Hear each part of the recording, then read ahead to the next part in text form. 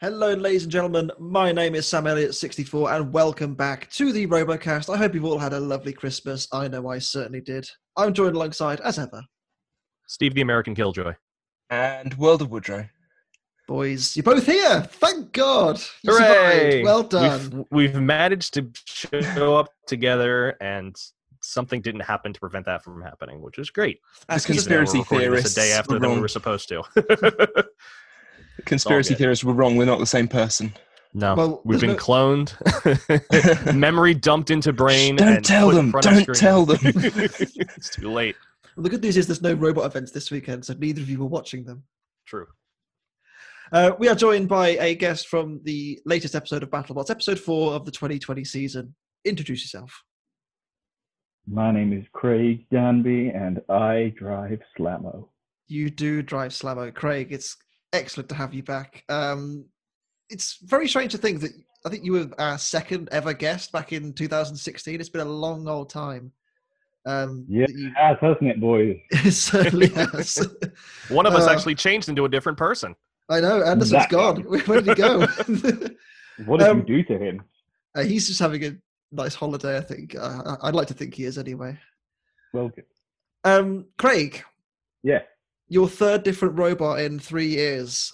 Why the radical change? Because obviously, not that it's been a bit of a theme that you've had animalistic machines. Obviously, you've had Foxtrot and Predator for the last 2 years in BattleBots. Obviously, Foxic as well in Robot Wars. Less said about KFC Death Camp, the better. Mm-hmm. But why the radical change now to a more conventional, just out-and-out fighting robot rather than an animalistic styled one? I wanted to win fights, not hearts. So I stopped caring what the robot looked like. There are obviously some elements of Foxic that have made it onto Slammo, like the end of the top of the forks on the two-arm setup. I've got like a Foxic chain breaker thing, and then the sides obviously concave in a way that is very Foxic-esque. Yeah, it definitely borrows some nods from your other machines, and obviously, Slammo comes with the sponsorship of Mobot as well. How integral was that to like the kind of? Obviously, you've been Team Danby forever, and this was a massive change for you. I'm imagining like having a name on your back that's different to what you normally have is kind of an unusual approach, sort of thing. The biggest change was who paid for everything. And I think if you're prepared to pay for it, I'm prepared to put whatever name on it you want. There was a lot of debate about what the robot was going to be called, because initially it had a bunch of names. At one point, it was called Bot Lesnar. It's a giant version of Sir Clips, so we were just going to call it Sirplex at one point, and I forget what the initial Mobot name for it was, like Moplex or something like that. And we really didn't like that name at all. And then so I went up to Mobot and we brainstormed names, and it's like, well, it slams and it mows, so Slammo. I was like, that'll do. That's the one. Gives you the finest cut on your lord as well. Absolutely. The lean, mean, green suplexing machine. It certainly is. And we'll obviously get to that fight a little bit later on. But let's start with fight number 1, Slapbox and Tombstone. Obviously, Tombstone taking a loss in its first fight. Slapbox yet to fight until this moment. I was pleasantly surprised how well Slapbox withstood Tombstone. I would have thought maybe one hit or two, and that'd have been game, set, and match, really. But Tombstone struggled early on. It didn't quite get the bite it needed until it was turned over. I think that was really key to them doing as well as they did. That's the thing with Tombstone. It's one of those robots that, like, if you throw a wedge into its face, it's going to go sky high, and if your wedge can take the hits, it's going to go sky high and just hopefully break itself. I think that's exactly what Slapbox was expecting here. Unfortunately, over time, the longer you fight with Ray, you better have a robot that can like ablate apart. Otherwise, you're going to end up on the wrong side of the fight. Which, and to be fair, unfortunately, it did ablate pretty well. Yeah, it did. The wheels especially. Anderson will be happy that the pink one also went. I'm not. I know. But I mean, they really gave Ray a fight that he could really just warm up, because I feel like his first fight it wasn't a fight. It was just a beatdown and just over so quickly. I really like the way that it fought this fight. I would have liked it to fight a bot maybe that would have maybe given it more of a fight. I think they were expecting Slapbox to be more like Duck, and I think they said it in the episode too. But it didn't end up being as durable. So what are you gonna do? I believe there was certainly an expectation from people in the pits that it would last a little bit longer. That's not a criticism for Slapbox. It is Tombstone at the end of the day. The one thing to bear in mind is that this is less than 24 hours at filming after the endgame fight. So he got it around pretty quick and got it back and going. I So was going to say, Craig, you've had experience of fighting Ray before, obviously, when he had last rights at RoboGames, again, quite a few years ago now. Like, what more could Slapbox have done, like, realistically, to win that fight? Because Tombstone does hit so hard. And I know Slapbox, the comparisons to Duck were made, but Duck is a machine which is made on a very high budget, and Slapbox maybe less so. I think that could be a factor as well. Like, what could they have done? The biggest thing they could have done is have their front wedges not in shear. Yes, they weren't bolt through.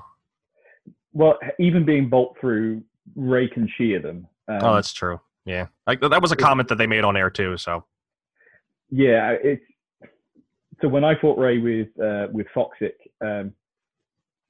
I've seen Ray, like, years and years of research on Ray. I'm like, I'm going to fight him one day. And I knew that when he fights somebody like Original Sin, his Original Sin's wedge is not in shear. So I basically did exactly what Original Sin did, but I did it twice. So my wedge mounted basically sideways on two 1-inch titanium bars. So if Slapbox's wedges were mounted sideways rather than flush, when he got hit by Tombstone, the transfer of load would be onto a round shaft rather than across the head of bolt, basically. So even being that was evident in the first hit. He lost the wedge immediately. Yeah. And also wubs. Everybody gets wubs, but they're for internal. They're not for external. I was going to say, I remember I was actually watching the episode last night again, and someone who was watching it with said that it was basically the same thing that Mad Catter did last year, and basically that ended up Kit-Katting into 3 pieces. It was very similar, kind of the mountings used, and I just think that it's a good idea, but at the same time, you need to understand the forces that are at play, and Tombstone is something special when it comes to distributing those forces. Anything else? Yeah, did you have anything else to add? I'm guessing I've heard it said around online that there's a moment where Slapbox looks like it's going to get a lift in, and instead it lifts up its entire body.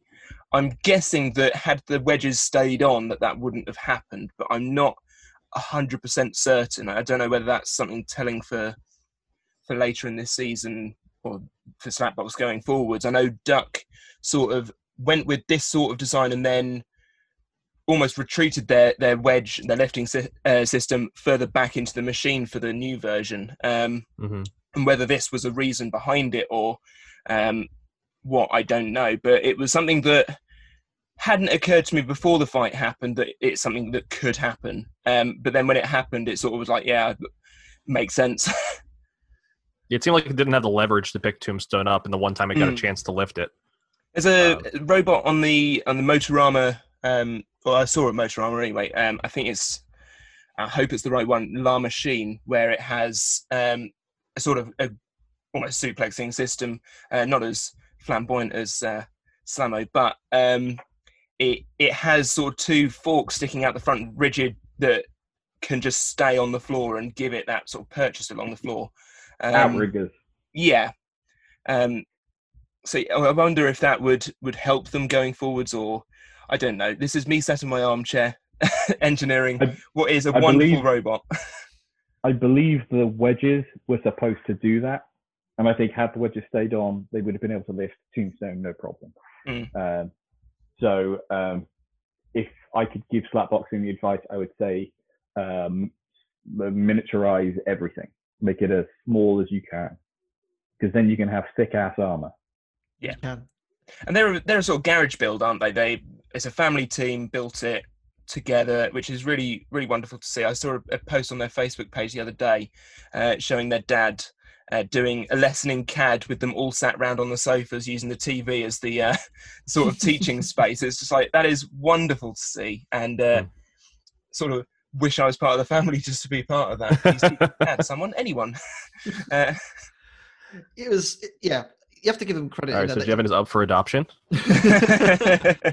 You do have to give them credit. Like, this is their first fight at BattleBots, and it's like, oh yeah, you got Tombstone. Oh, yeah, okay.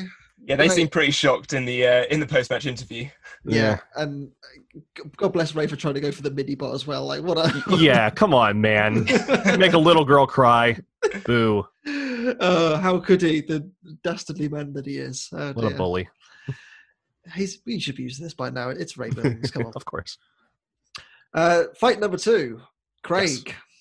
Yeah. Talk us through it. Your time to shine against Pain. Yeah. Well, I went in, shoved him around a bit, did a suplexy thing. He did. I won. I mean, we laugh, but that's pretty much a very good play-by-play. I mean, yeah. Pain Train didn't really get going, sadly. Obviously, the rush schedule everyone had. They were a very late addition. We saw it, Norwalk Havoc, I think it was a week or 2 weeks before filming started. We saw them putting the machine together on the stream. It's incredible. It's great that they made it down there, but it's, this is the difference between a robot that turns up completed and is ready to fight and has been ready to fight for many months, and a machine that's been put together last week. Right. I was going to say, Craig, you weren't just ready; you were beyond incredibly ready. The amount of testing, remembering from the RoboNerd stream, hearing about the testing that you'd done, and sort of throwing it off of ledges and seeing how well it survived, and all the many chassis that you had ready to go. And I mean, Slammo was just so very well prepared this year. Yeah, we spent a long time making sure that we were in a position when filming happened to turn up and we could be fight one straight out of the box. The only thing we had to do was put batteries in and turn on the radio, which is exactly what we did. We turned up with the robot, we put it on the hydraulic cart, rolled it out to the test box, put the batteries in it, rolled it into the test box. The weapon went up, the weapon went down, it went forwards, it went backwards, and we passed functional. It was literally that quick. And so credit to Pain Train. We did basically what they did with Predator. We turned up with basically an empty chassis and built it on site because we didn't have time to build it beforehand. So I've been there, I've done that. And for them to turn up with what they turned up with, for them to turn up with quite a scary sounding weapon when it's at full speed. It did sound good. Drive issues aside, Evan is probably one of the best and most aggressive drivers I've ever seen. So if he sorts out his drive issues, probably a meatier weapon in terms of probably a bit better construction than the one that they had. They're going to win fights. They're going to be tournament run bot next time round. I love those guys. They're so fantastic. All my love to them. They're superb. Yeah, I mean, they've all been so friendly online. Being really helpful, being generous and kind to people, just getting into the community. Really, like communicating with a lot of people. I've had chats with some of them. I think Sam, have you had discussions with them as well? With Anthony, I believe, from that team. Yeah. So they're top guys. Yeah. But it does mean though, Craig, you did win. I did. Your first ever TV win, TV broadcast win. Oh yeah. No. There we go. There it is. I thought it was a dud. That would have been the way. It'd be very stereotypical for my robots. It must have been a huge relief. Like, obviously, you've been doing this for 20 plus years now. This is. It's been a long time coming. How does it feel to win on BattleBots for the first time? It was terrifying because when they're in that corner to the right by the blue square, I couldn't see them. So I'm hitting the lifter button, and all I can see is the arena wall is lifting, and that's all I can see is like, oh wait, I must be stuck under the wall. So I tried to back off and come back in, and then I was straight back in, and they were under the wall. So, for God's sake! And so there was a lot of panic driving at that point, and it wasn't until they were backed by the screws that I could see them properly that I was like, right, let's get them out of there. And so I was like, right, over to the back wall, and that was when I was like, right, suplex them. Let's just do it. Let's get that bit over with. But they were way scarier upside down, so I had to turn them back over so that they weren't as scary. You seem to get a better grip when they were flipped over, because it seemed like they were super slippery when they were right side up. I don't know what it was. I mean, the claws that we used were not really for verts. They're for horizontals, because they're basically solid hard ups. AR500.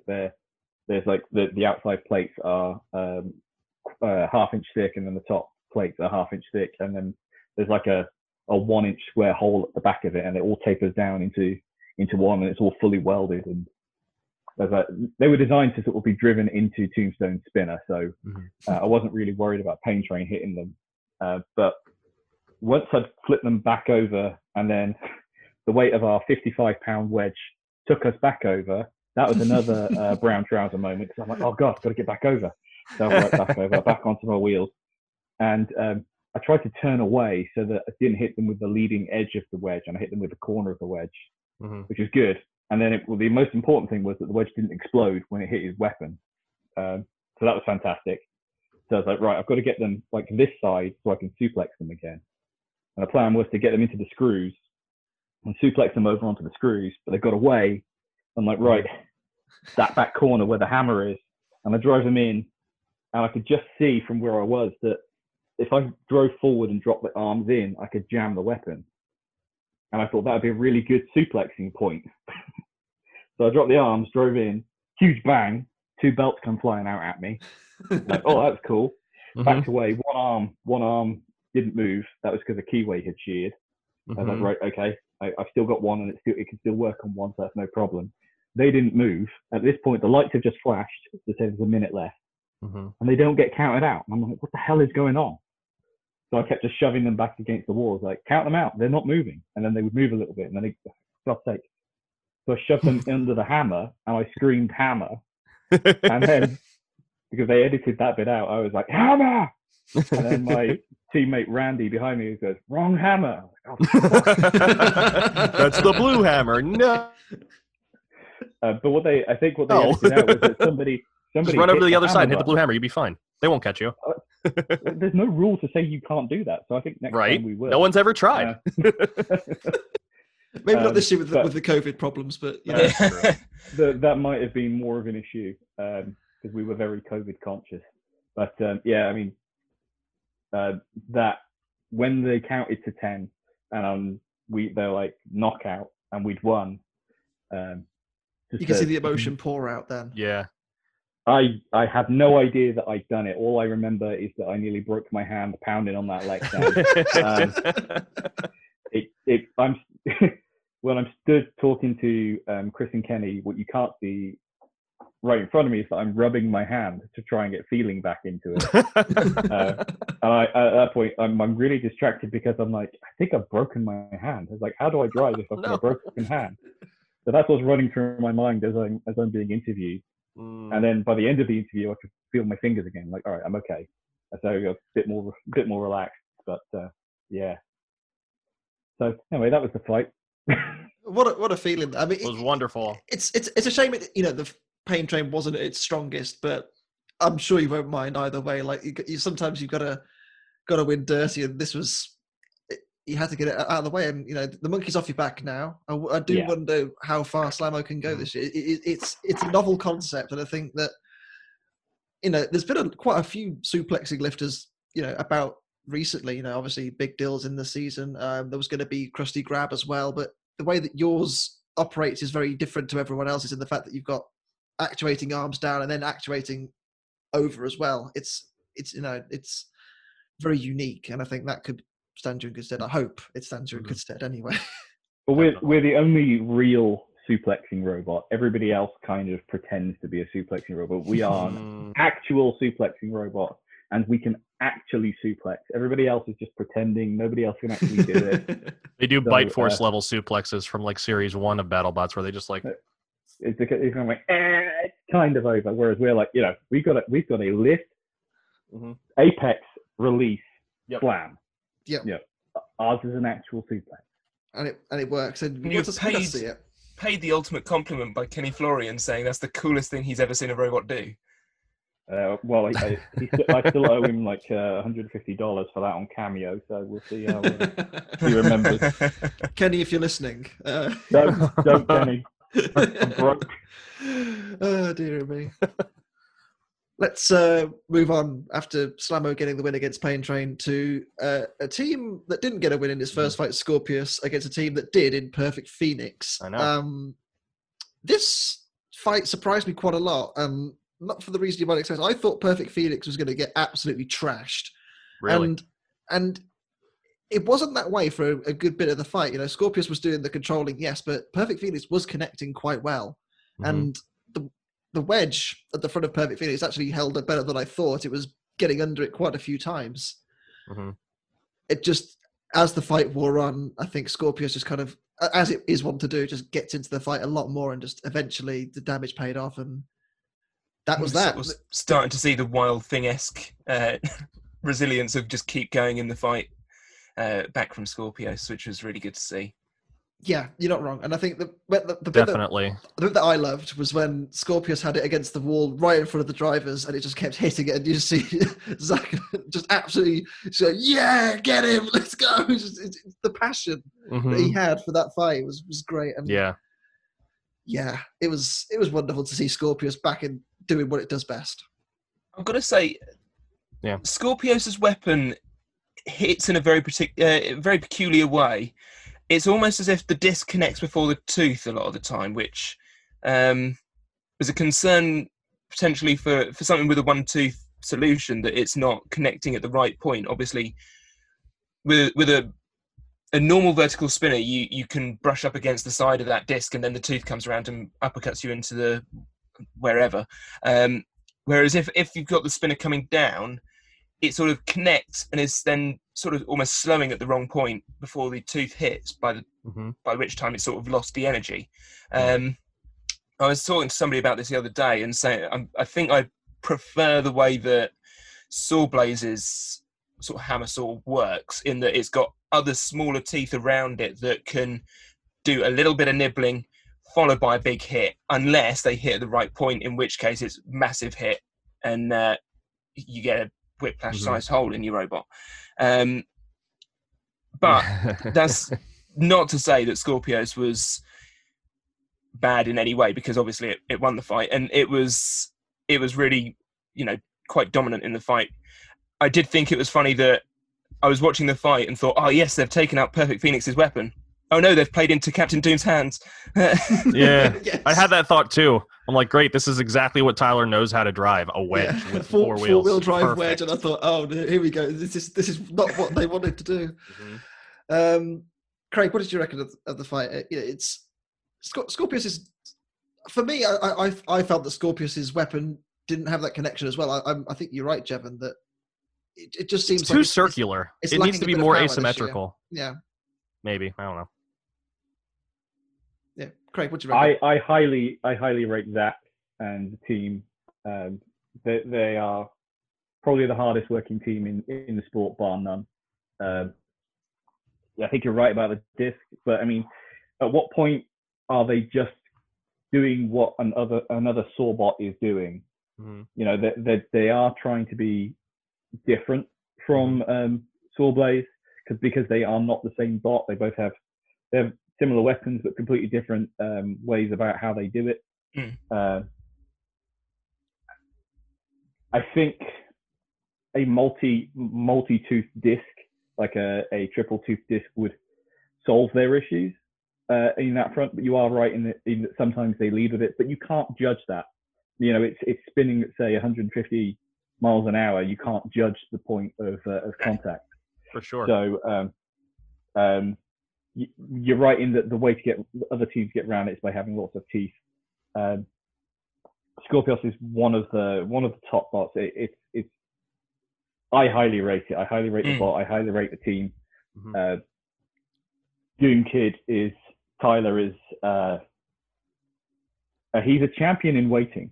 I think when he has his own robot that is his own, rather than a refurbished one from someone else, as good as that robot is, we're all going to be playing catch up, particularly on his driving skill. Yeah, it does. It just exudes confidence when he's just driving it around. Like there was several times when Scorpius is getting tipped over on its back, and I thought if Perfect Phoenix does connect here, because there was a few times where there was a chance it could have done so. Scorpius could lose a wheel here. This could be a very different fight. It just didn't quite fall for him the right way, I think. And Scorpius, as you said, Craig, it does have it. Zach and the team, you know, they're obviously very good drivers as well. You know, Zach last year, the way that Scorpius moved last season, it was just danced. It was incredible, and I think, you know, he's carried that over this year. Didn't quite get the start that they may have wanted against Bloodsport, but I mean, we'll talk about Bloodsport later. Yeah, that's what I mean. That was the only comparison that I could make between this fight and the previous one. I find it interesting that they gave them two horizontal bar spinners. Well, yeah, horizontal spinners in a row. So I was same style as well. Yeah, and I almost kind of expected this to go a similar way, but Perfect Phoenix just couldn't. Scorpius. The guys that make the fights, they seem to like giving everybody. They keep apart all of the lifters, and they keep apart all of the vert, and they keep apart all of the horizontal spinners, because of what will make for best TV. And we've got to remember that, you know, while we're a competition, we're also making a TV show, so we've got to be interesting. Yeah, of course. And it is very interesting seeing an overhead saw potentially get cut to shreds by a horizontal spinner. This is true. This is true. As it was back when Bloodsport went against Scorpius. Yeah. Right. Fight number 4. 2 unbeaten teams at this point, between Mad Catter and Ribot. 2 animals. I'll tell you what, Mad Catter has evolved this year, hasn't it? This thing is ferocious. Like I have to say it as well. Ribot were pretty unlucky as well that their weapon died exactly the same times that Catter did. And I did like the bit of gamesmanship before they came in with like the kind of cover over the trolley. So they didn't, you know, Catter didn't know which variant of Ribot was coming into the arena. That was good fun. I appreciate that. And 2 very similar machines. And I think, you know, 2 teams that kind of have aspirations of that top bracket, and I think that can make it this year. The way that Mad Catter went about it, though, I feel like it was just so good. And the driver of the Mad Catter team, I can't remember the guy's name, so forgive me. He drives Lynx, doesn't he? He does. Alvin. Wait, yes, that's the guy. Yes. And he's so good with that as well. Mad Catter is a genuine threat. Like, it's seriously, it's, you know, obviously the captain as well. I can't remember his name. I am really sorry. Martin Mason. Martin Mason. He, you know, he may be a bit of a character. He might, you know, shout a lot, and he might point and do the wrestling thing. But that team is a serious team, and they should not be underestimated, because that robot is scary. Yeah, it's big time scary. I will say that it was nice to see the behind the scenes after the fact, because of course it's very difficult to figure out, okay, who gets to choose first when you have multiple weapons. They had a bike race. I'm so glad you brought it up. So just nobody else is talking about it. Silly. You know, I don't even. And apparently, I said "Okay, Google," and my phone woke up. But whatever. In any case, that was. I don't even care if it was for TV, but that was that was just beautiful, because it's cool to see teams having fun behind the scenes, if nothing else. Yeah. Because it's just, there's such camaraderie back there. But I will say, in this fight, Ribot got lazy and went after a mini-bot instead of fighting the heavyweight, and they paid for it. I don't know what they were thinking, but going back and having to do that again, I don't think they'd choose to go after a couple pound mini bot as opposed to a 250 pound breathing down your back. Because I feel like that was where the fight changed, really, where it was pretty even up to that point. But if the fight definitely changes at that point, I can tell you they won't be doing that ever again. no. Well, it's kind of a mistake you make once, and then you learn from that, isn't it? Really, it's I know it's for TV, and you want to go after the little guy, but you want to actually dominate the fight first before going after the slim pickings. Till last. I was that's a kind of you've won the fight and you've dominated, and so therefore then you get the excuse to go after the mini bot. You don't go for it like Ray did earlier with Slapbox, Exactly. Another thing that I noticed as well, which could potentially be a problem for Mad Catter going forward, is when they got hit on one of those two arms, the two lifting arms, and one of the arms was kind of pointing just so. And it was obscuring how much their disc could reach out. It couldn't quite get a good hit after that point. It's kind of half up, and it's just kind of the tip of the lifter is just ahead of the disc, and I think that could be, it's a very, I don't know how to describe it, but it's not going to happen very often. But if it does happen again, could cause problems at the sharp end of the competition where they're hoping to be. It could be a problem for Mad Catter doing that later on. But other than that, I mean, they did the job that they could do to the best of its ability, really. It won the fight. It did the damage to Ribbot. Ribbot got a few armor panels knocked off, those kind of HDPE kind of side protecting panels. But other than that, there wasn't much that Ribbot could lay a finger on them, really. And it was nice to see behind the scenes how Robot tracks their internals. It's cool to see telemetry in Robot Wars being used to adjust strategy in the middle of a fight, where you don't want to burn out speed controllers if you're pulling too much current, or if something is really wrong on the inside. You don't want to burn out speed controllers or motors. So it's nice to have that display. Though I can only imagine that after that hit Mad Catter gave them, the whole thing probably just turned red. Something is very wrong. Oh no! Oh no! Yeah. Retreat. Well, we ran telemetry. We run telemetry on Slammer, and we ran telemetry on Foxtrot. But we don't get a live feed, or rather we do on my new radio. But I'm not looking at that. But I can tell you from Foxtrot, when Foxtrot got hit across the wedge by Death Roll, it registered at 8G, which is the maximum that the G registers, the G sensors will register. And after then, there was no output, so it killed. That's when it got killed. So. Shoot. Oh, dearie me. Yeah, I mean, what could Ribbot have done anything different with another setup? I mean, if they'd have gone for the horizontal, what do you reckon? I mean, obviously, I don't know. I can't remember exactly who it was who got to pick first. I'll be honest. It was. So if Catter obviously went for that setup, do you think maybe had Ribbot gone for the undercutter, could they have done something differently? I mean, it's hard to say. I wouldn't want to pick first. It's like in cricket, you always want to bat second, so you know what you're running for. Sure. Cricket. Sorry to bring a sports ball reference into this. Yeah, we're going to talk about Villa later. yes, we are. Yeah, I mean, you almost want to pick second to see what the other team do, and sort of go, yes, but we have this, and they're like, oh no. But yeah, it was an interesting bit. Yeah, I don't know. I feel like if Ribbot had gone for the undercutter in this fight, it may have served them better stead, because Mad Catter weren't going to go for the big heavy duty wedge, were they? So maybe it could have helped them. I don't know. Ifs and buts, candy and nuts. Exactly. We got the fight that we got, and Mad Catter won it. It's as simple as that, really. Mm-hmm. Let's talk about Fight 5. Gamma 9 and the all-new 500-pound Walker Chomp. Craig, I've seen you gushing over this online. Yeah. It's CNC porn. It really is. What a spectacular thing Chomp is. If it hadn't been for the COVID restrictions, where we didn't really spend time with other teams this year, not to the degree that we would do normally, I would have needed more than a few minutes alone with Chomp. It was it's fantastic. It's everything about it. It's innovative. it's extremely well engineered. It's extremely well put together. Just the assembly of it. Not talking about like the actual parts that are in it. All of the parts could be off the shelf, but just the way it's put together, it's like a clock. It's absolutely stunning, and even the CAD of it is sensational. And I so want to fight it. Yeah. Next season, please, BattleBots, make it happen. A suplex Greg, machine against the biggest robot going. Greg, Aaron, Tom, Chris, yo, I want it. I want it.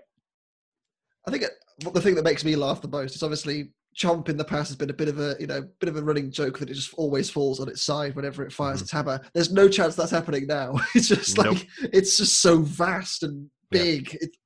It's enormous. You flip this thing over, you deserve it. And Gamma 9 came close. And I'll give it enormous credit. Gamma 9 was excellent this fight. Physically, with how thin that weapon is, how did that even work? How did it even lift? When you saw that replay of it lifting up and how small a cross-section is with that lifting arm, it just almost seems like that shouldn't even lift that. But it does, somehow. And it's very hard to fight this robot, I think we just found out, because Gamma 9 spends a lot of time in this fight just staring at it and not knowing where and how to attack.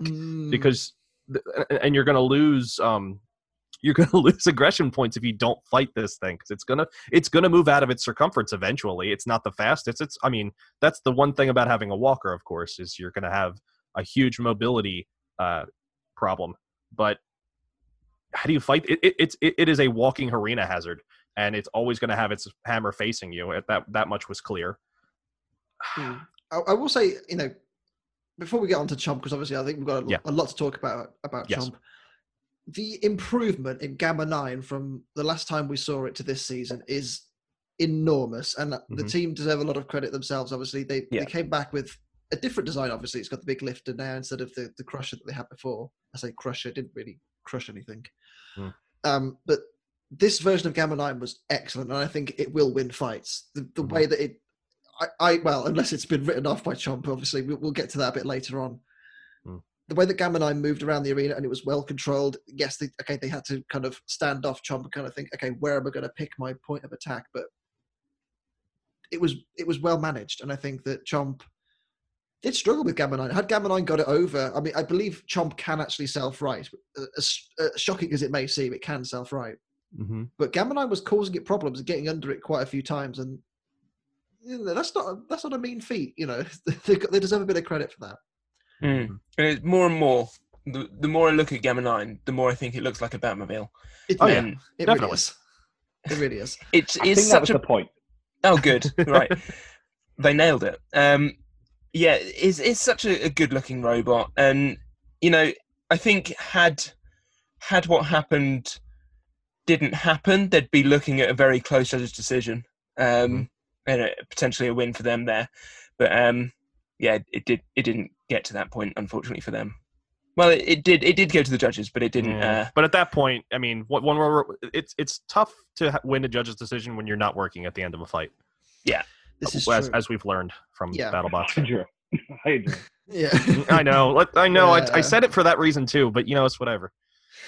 Yeah. Let's talk about Chomp, shall we? Yes. Just the power of that hammer, lifting the whole robot up, has the flamethrowers out the front. It can rotate through 360 degrees. Oh my God, what a wonderful robot. Thank you, Zoe, for bringing amazing piece of engineering to BattleBots, because, again, it's fair to say that they've not had, the internet hasn't been kind to the Chomp team in the past couple of seasons, and, for it falling on its side and what have you. I think this has made a lot of people sit up and take notice that, okay, maybe they do know what they're doing, and this robot is a serious piece of kit. Like, it is just exquisite. Like, it was, even the way, okay, you say, Steve, earlier, it has, trouble moving. It was so fluid, the way that it moved from its, just shuffling around its box. It was just so nice. With a lack of speed, there is a lack of deliberate action. Yes, it does move very deliberately.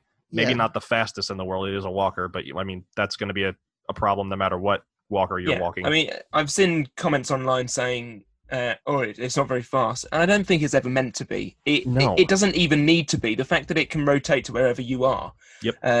It's like the classic Monsters Inc. comment, I'll be watching you, always watching. Yeah, and it just, wherever you drive, that hammer is pointing directly at you, meaning that whenever you start driving in, you've got a hammer coming at you. Yeah. One thing actually, Craig, I don't know if you know this. One thing I was wondering about is, do they still have that kind of auto-targeting thing that they had from the last Chomp on the hammer? So what they've got this year is they've got this really angry small person sat inside it, just turning it left and right. I believe they do have LiDAR still. Oh, wow. Which is, we had a plan for their to help their LiDAR. But I won't say it just in case I actually do get to fight them at some point. But yeah, I believe they do have the auto tracking LiDAR system. God, it's so good. It's just, yeah, what a wonderful robot. And as I said, thank you for just bringing it along, because obviously they could have there were teams that sat at home because of, COVID fears and what have you. And I could have perfectly understood if Chomp had decided to do so, but the fact that they went through so much effort to get this machine together and bring it along. Yes. And the fact that Zoe has another one in the oven and and went to the event as also is that's just, I mean, I know. For a moment there, I thought you were saying that she had another Chomp cooking up, but this is getting out of hand. I don't know what's happening. No.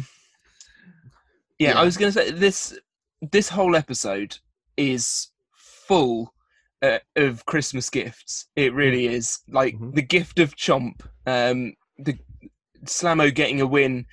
Just the whole thing was so well timed, and such a good episode. Yeah, I agree. And credit to Chomp for getting the win. They went straight through the top of Gamma 9. That was serious damage. They went straight through it. I have heard, and I don't know whether it's true or not, but there was rumor that they hit the floor on the other side of Gamma 9. Oh. I mean, I don't know how much truth there is. I want it to be true. I believe it's true. I know that they hit. Well, I don't know. I'm fairly certain they hit the speed controller, and I think he uses a dual channel speed controller.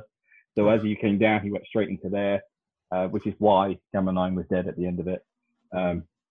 But whether they went all the way through, I would believe it. I don't know absolutely. So I'm sure Curtis can tell me. Hang on. I've got Curtis. I'll text him. Okay. I'll ask him. If I get a response before the end of it, I'll let you know. Excellent. Cool. We'll get back to that maybe later on. Our penultimate fight sees two former teammates taking each other on in Shatter and Malice. Obviously, Bunny in the past has been on the Shatter team, I think, last season. So this was kind of a big deal for her. She wanted to get one over her old team. Shatter wanted to make sure that they'd, made sure they keep on top of their winning star as well. Yep. And they wouldn't hear about it for the rest of time that they lost to a former teammate. Pretty much. I mean, it's pride is at stake. These things do happen. And we got our answer to what might have happened if Beta had used its hammer last week, I suppose. Dearie me. You don't win if you. What we've learned is that if you don't use your weapon, you win a fight in BattleBots. So you heard it here first, everyone. Yeah. I don't know how to feel about this decision. I'll be honest with you. It's one of those where I feel like I'm not upset that Malice won, because I think Malice did the damage point and it took the hammer off. Let's face it, it did. I feel like Shatter also did the same amount of damage. They killed the weapon, but they killed each other's weapons. That's the thing. The difference being is that Shatter still used the shot to beat and wail down on Malice. My bloody stump. Yes, right.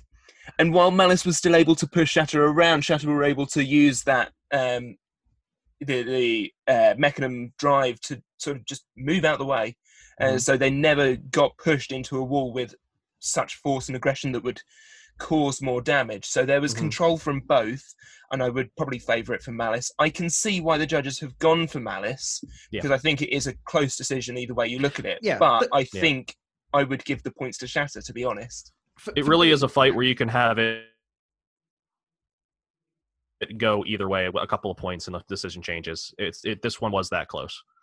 I think it's indicated by the fact that Adam at the end of the fight was like, "Well, I thought it was a unanimous decision for us." To be honest with you, it's difficult for Shatter because their robot isn't optimized to push other robots around. No. That's their problem. And I think had it been, let's say, more like Beta, had the conventional wheel setup, it probably would have won. Mm-hmm. It's just one of those things, unfortunately. I'm not upset that Malice won. I think Malice deserved to win. It's just that I feel like Shatter deserved it more, if that makes sense. So I scored it 6-5 to Malice. Okay. Yeah. So I gave Malice 2-1 on control. Well, I gave Malice the control. I gave Shatter the aggression, and I thought that damage was even. Up, like you could have gone either way on it, right up until there was a whiff of smoke in the pushing battle from Shatter. So if anything was going to edge it, because both of their weapons were down, I guess that edged it. And I would have been, if they'd have said Shatter won, I wouldn't have complained. If they said Malice won, I wouldn't have complained. For what it's worth, I don't think the judges got this wrong, and I don't think they got Beta Rotator wrong. I think there is an inherent problem with the way that fights are scored. Yes. I think that is the problem. And we covered that in Fight Court. That is a whole other wormhole, isn't it? Really, it's a whole nother like a can of like horrible rancid fish from Sweden. Yeah, specifically Sweden. Well, I think that they have a that you can get that's a different thing. The consensus was that Beta won that fight, but for the wrong reason. I think Mike put it best. Yeah.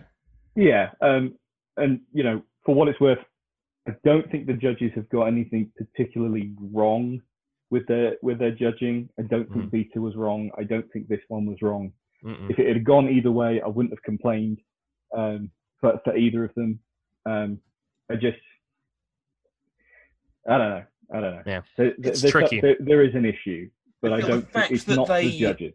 They pushed the controversy was part of the issue last week. So everybody is really up on it again and saying, "Oh, the judges don't really know what they're doing," and they definitely do. They do. But this is to the untrained eye, the casual viewer. They're saying, "Oh, these judges don't know anything," and that's absolutely not right at all. I think I completely agree that the decisions have been correct, and every time there has been a decision that has seemed controversial, I can see why the judges have gone for it by the BattleBots rules. Mm-hmm. I think the rules, there are no perfect rules. Let's be honest. There will always be a rule set that will upset somebody in some way, shape, or form. It doesn't benefit your weapon type in certain ways, or it doesn't, Don't even get me started on the National Football League with the catch rule and whether or not a catch is ruled a catch or not, because no. Yeah. And flags. What are flags about? Let's not even talk about VAR, for God's sake. I mean, come on. Oh no! Stop. VAR makes me sad. Robot VAR with bullets. No, hang on, that's CrashBots again. No. So, I think that, again, I can see why the judges have gone for a Malice win. And, as I said, this was a close fight and it could have gone either way. And it went for Malice, and massive congratulations to the team. Yeah. And, again, the outpouring of emotion from Bunny at the end, like this one, obviously the last win, it was a win against Axe Backwards, and God bless Kurt, we love him, but it's Axe Backwards at this point. Like, at this point. You can have my curse. Pretty much, he's taken it off, at this point. But him and Shred, Shatter is a serious competitor. Like we saw last year, he took Witch Doctor 3 minutes. There wasn't many teams that did that. Yeah, and this year as well, it hit Ghost Raptor so hard the weapon broke. And again, obviously it broke Malice's weapon as well. But Shatter's a dangerous robot. It's got experience from BattleBots. It's got experience from China. It's got experience from the live events in the US. It's an established machine, and Malice gets a win. That's going to mean a lot to a rookie team. And obviously, Buddy Blesser was on the team last year with Shatter, so probably means even more. And again, credit to them for getting the win in the end. It was a great fight and a good tactical driving match as well. You know, it could have been very easy for Malice, which isn't the most conventional of shapes, to kind of struggle in a pushing match. But obviously, the fact that Shatter was mechan did help it. But I think Malice would have been better turning around and using its ass to push things around. Yeah. But that's just my opinion, and that's not how some people drive. So I think what you were saying is right about Shatter. Shatter is, if it wasn't for Chomp, it would be the best hammerbot in the world. Mm-hmm. Yeah. And Adam is very, very good at driving that robot. Nobody else could drive that robot like he does. Mm-hmm. So I have all the time for Adam and Shatter. I was extremely pleased for Bunny because, I'm good friends with Bunny, and she deserves every success that she gets. Absolutely. So, oh no, event. Sam. I know. Our main event, which sees Bloodsport take on Endgame. My pick to win this season is Endgame, and it's a bit of an L for me. Yikes. I will say this much, though. Bloodsport's bloody good, isn't it? Wow. I mean, what else is there to say? This is so scary.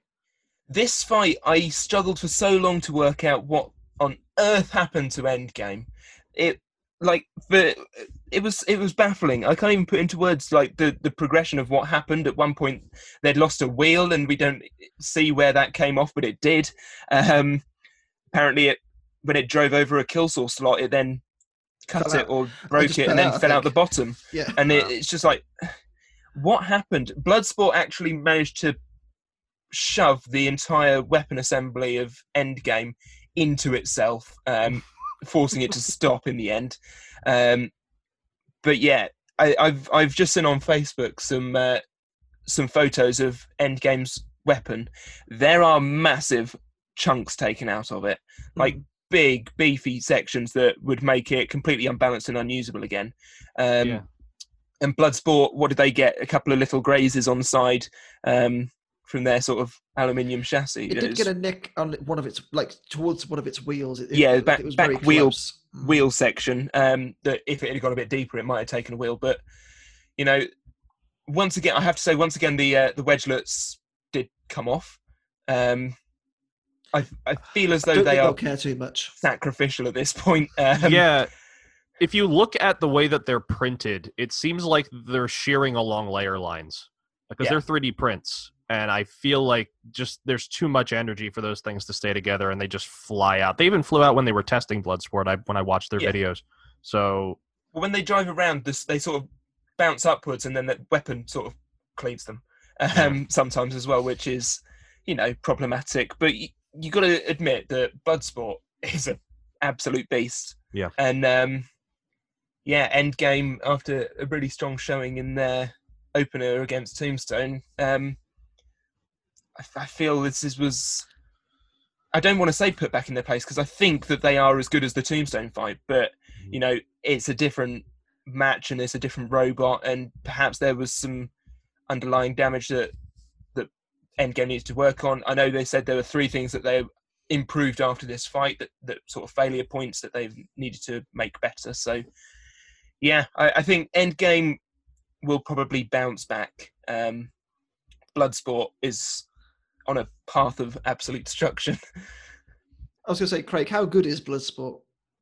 It's extremely well made. In terms of just the engineering behind it, it's both Endgame and Bloodsport come from this world of engineering where there's like true engineers have built them, and you can really see that in the way that they're put together. They are both fantastic. The teams obviously work super, super hard, both in the arena and outside the arena, and you can look at every single one and go, well, if I was doing it, I'd have done that slightly different. And everybody does it to me as well, both actual engineers and armchair engineers. Bloodsport is extremely impressive. It's a little bit terrifying. It's everything I wanted Apex to be, but didn't have the budget for. It's just, I don't know, for me, the leap forward from last season as well. Like, I know it was a quote unquote new team. I think one of the team from Bloodsport was on the Endgame team originally. Is that correct? Yeah. Yeah, Griffin. Yeah, that's right. So there's a bit of spice in this match as well with that as well. But Bloodsport was a new team entering last season, and just the fact that they've gone from a solid mid card team last season to now being a main event winner. It's wow. I mean, wowee. The fact that they beat Endgame as well, who obviously won so convincingly against Tombstone, is just very impressive, and I think they can be rightly feared. Mm-hmm. It's another point of this wonderful Christmas gift of an episode is the wonderful matchups we got. So we had 2 matches of sort of ex-team members going up against their old teams or something like that. You had Mad Catter and Ribot, 2 sort of college teams, quote unquote. This episode keeps giving. It just keeps giving all the time. It's so wonderful. It was a nice rebound after all the craziness that was the last episode. So it was nice to have something that was more, I don't know, fun. Normal. And touching back on Endgame, obviously, I think they'll be all right, won't they? I mean, the fact that they beat Tombstone's almost a shoe-in to get into the bracket, but... Are you saying this for your own peace of mind, or...? I mean... pretty much, yeah. You're right, won't it? Well, let's look at it like this. The last time they lost it, last time they won in the main season was again before Tombstone, was against Lockjaw back in 18, and then just went on this horrible run for the longest time, and then beat Cobalt. Cobalt, beat Cobalt. Yeah, deeply upsetting. I hope that it's not the start of a slippery slope, because I feel like Endgame has the potential to win this whole thing. It really, really does. It's just can they stay the distance? That's the thing. It's going to bother me if it doesn't. But we'll see. Both of these teams used to do the Vex competitions as well, didn't they? They did, yeah. Which was another fun little nod, and perhaps we'll get to see some toys of them come full circle. That would be wonderful. Yeah, it'd be pretty damn cool. But that pretty much brings us to the end. Craig, thank you very, very much for joining us. It's good to have you on again. And De nada. About time you won. It's about time. Yeah. Sweet release. It was just... yeah.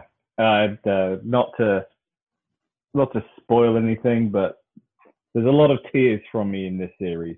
So we come back again. We come back again this season and talk about some more fights. I mean, if you really want me to, I suppose I can make time for it. I have a quick question for you, Craig. Was there somebody you desperately wanted to fight this season? I desperately wanted to fight Chomp. I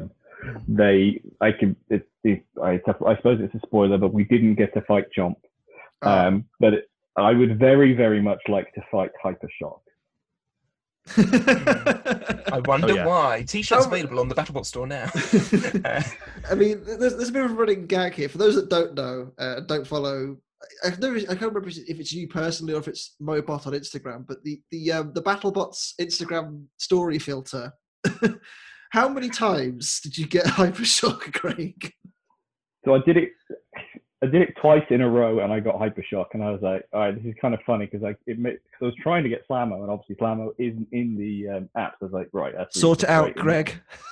So I then was like, people really liked the fact that I responded the way I did, and then I was like, right, I'm only going to post Hypershock ones. And then for the next 3 days, I didn't get any bloody Hypershock ones. So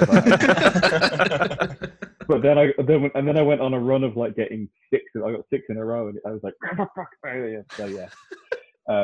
But I absolutely adore the Hypershock team. I don't want anyone to think that there's actually any real animosity between us.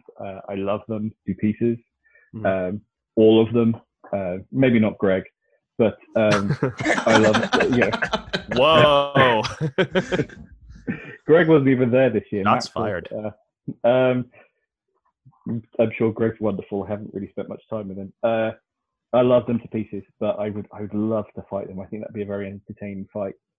We've also agreed that if we do get to fight, Will and I are going to swap for the ring walks. So I'll walk in Will's place, and we'll walk in my place, and we'll just act like nothing has happened. Like what? And there's just nobody will want to say anything. Nobody will notice. We'll still sort of mess around like we do normally. It's just, yeah, silly. I look forward to. I was going to say, yeah, I do too. Well, that's two of your season 6 matches sorted. Chomp and Hypershock. So that's great, excellent. Right, that's fine. Thank you. Send if you're that. listening, Greg, Aaron, Chris, Tom, that one, please. Make it happen. Right. Book it. Yeah, that pretty much brings us to the end. Thank you all very much for listening, watching, what have you. I hope you've enjoyed listening to our ramblings of a bit of Christmas time and a bit of BattleBots time as well. No. Yeah. Well, with that said, I've been Sam Elliott 64. I've been Steve the American Killjoy. Can I parge? Fuck's sake. Up the villa. Up the villa. Exactly. And on that note, that very nice note, we'll leave it there. Take care, everyone. Bye-bye.